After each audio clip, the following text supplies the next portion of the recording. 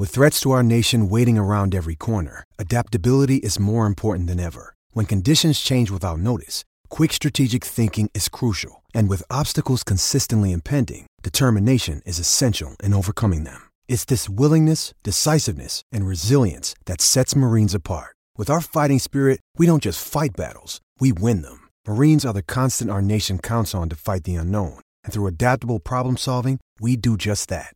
Learn more at marines.com. Subscribe to the SB Nation NFL show to make sure you don't miss conversations like this one. Let's go to the defensive side of the ball, and we'll stick in the trenches here. Since we did some offensive tackle talk, let's talk about some pass rushers.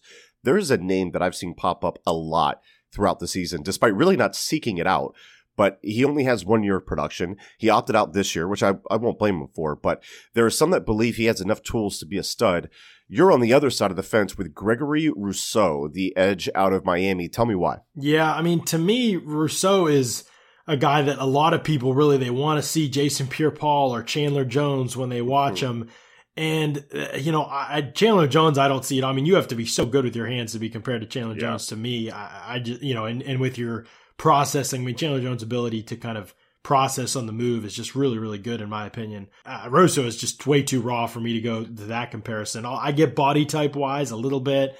Jason Pierre-Paul is maybe a little bit closer because Paul kind of, even in the NFL, he you won't notice him for 3 games and then he'll have 3 sacks against some chump at tackle.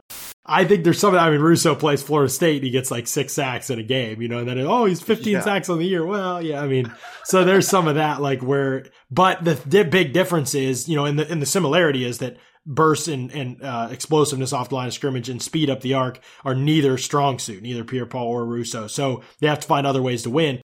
Maybe Rousseau finds that. He's young, but again, a guy with his lack of explosiveness off the ball, is he going to play on the edge full time in the NFL? I really don't know. He's not a great run defender right now. He's not a super technically sound guy. He doesn't push people around on the edge. What does he hang his hat on as an edge rusher?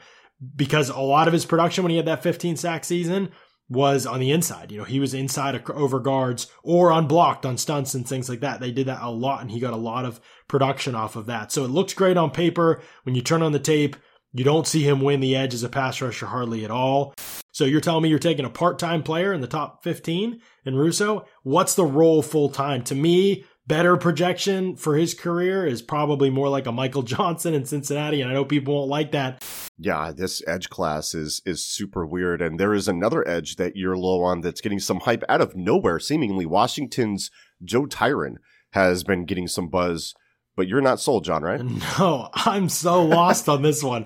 Rousseau, at least, he had production. He plays for a major school. He had this crazy production, and, he sits out the year, so the buzz has worn off a little bit, but, I have no clue what we're doing with Joe Tryon. He's in the first round of mocks all the time. What is the trade? Do people think he's a great athlete?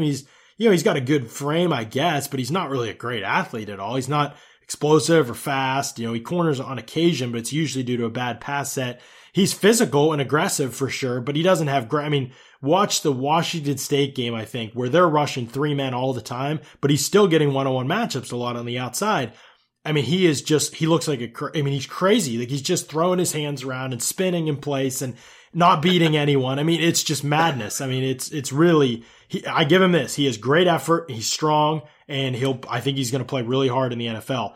But if you're not a great athlete and you don't have go-to pass rush moves or go-to, quote unquote way to win as a pass rusher, I am really not sure why I'm that interested in you. You're not a great player in space, so there's going to be some limitation to you as a run defender that probably negates whatever you can offer as a point of attack guy. With this class, man, who is the premier edge rusher in this class? Maybe that's why people are reaching for guys like this. Who's the guy you take a swing on in the first round? Is it Kwity Paye from Michigan? Is it Jason Owe from Penn State? Maybe the kid out of Georgia? What are we realistically looking at with the top of this edge class? I think it's Jalen Phillips from Miami is the best guy. To me, he's the only guy that is a first round grade for me. I don't think I know he's not a lock or anything because, A is only 1 year for college. I do like to see at least something before that. And he really didn't have, he started at UCLA. There was some off the field stuff, but also he got 3 concussions. He medically retired for a year. He got into the music industry. He went down to 218 pounds. Then he decided he really missed football, and he transferred to Miami, and he bulked back up to 266. He looks like a Greek god. I mean, his frame is unbelievable. He just, not only do I think there's might be some maturity that happened there, as it does for all of us in those years typically, hopefully. But also I think physically, the ability to get from 218 to 266 in an offseason and kind of put yourself in position to dominate the ACC for a year, that's pretty special stuff. I mean, You can hear the rest of this conversation by subscribing to the SB Nation NFL show wherever you get your podcasts.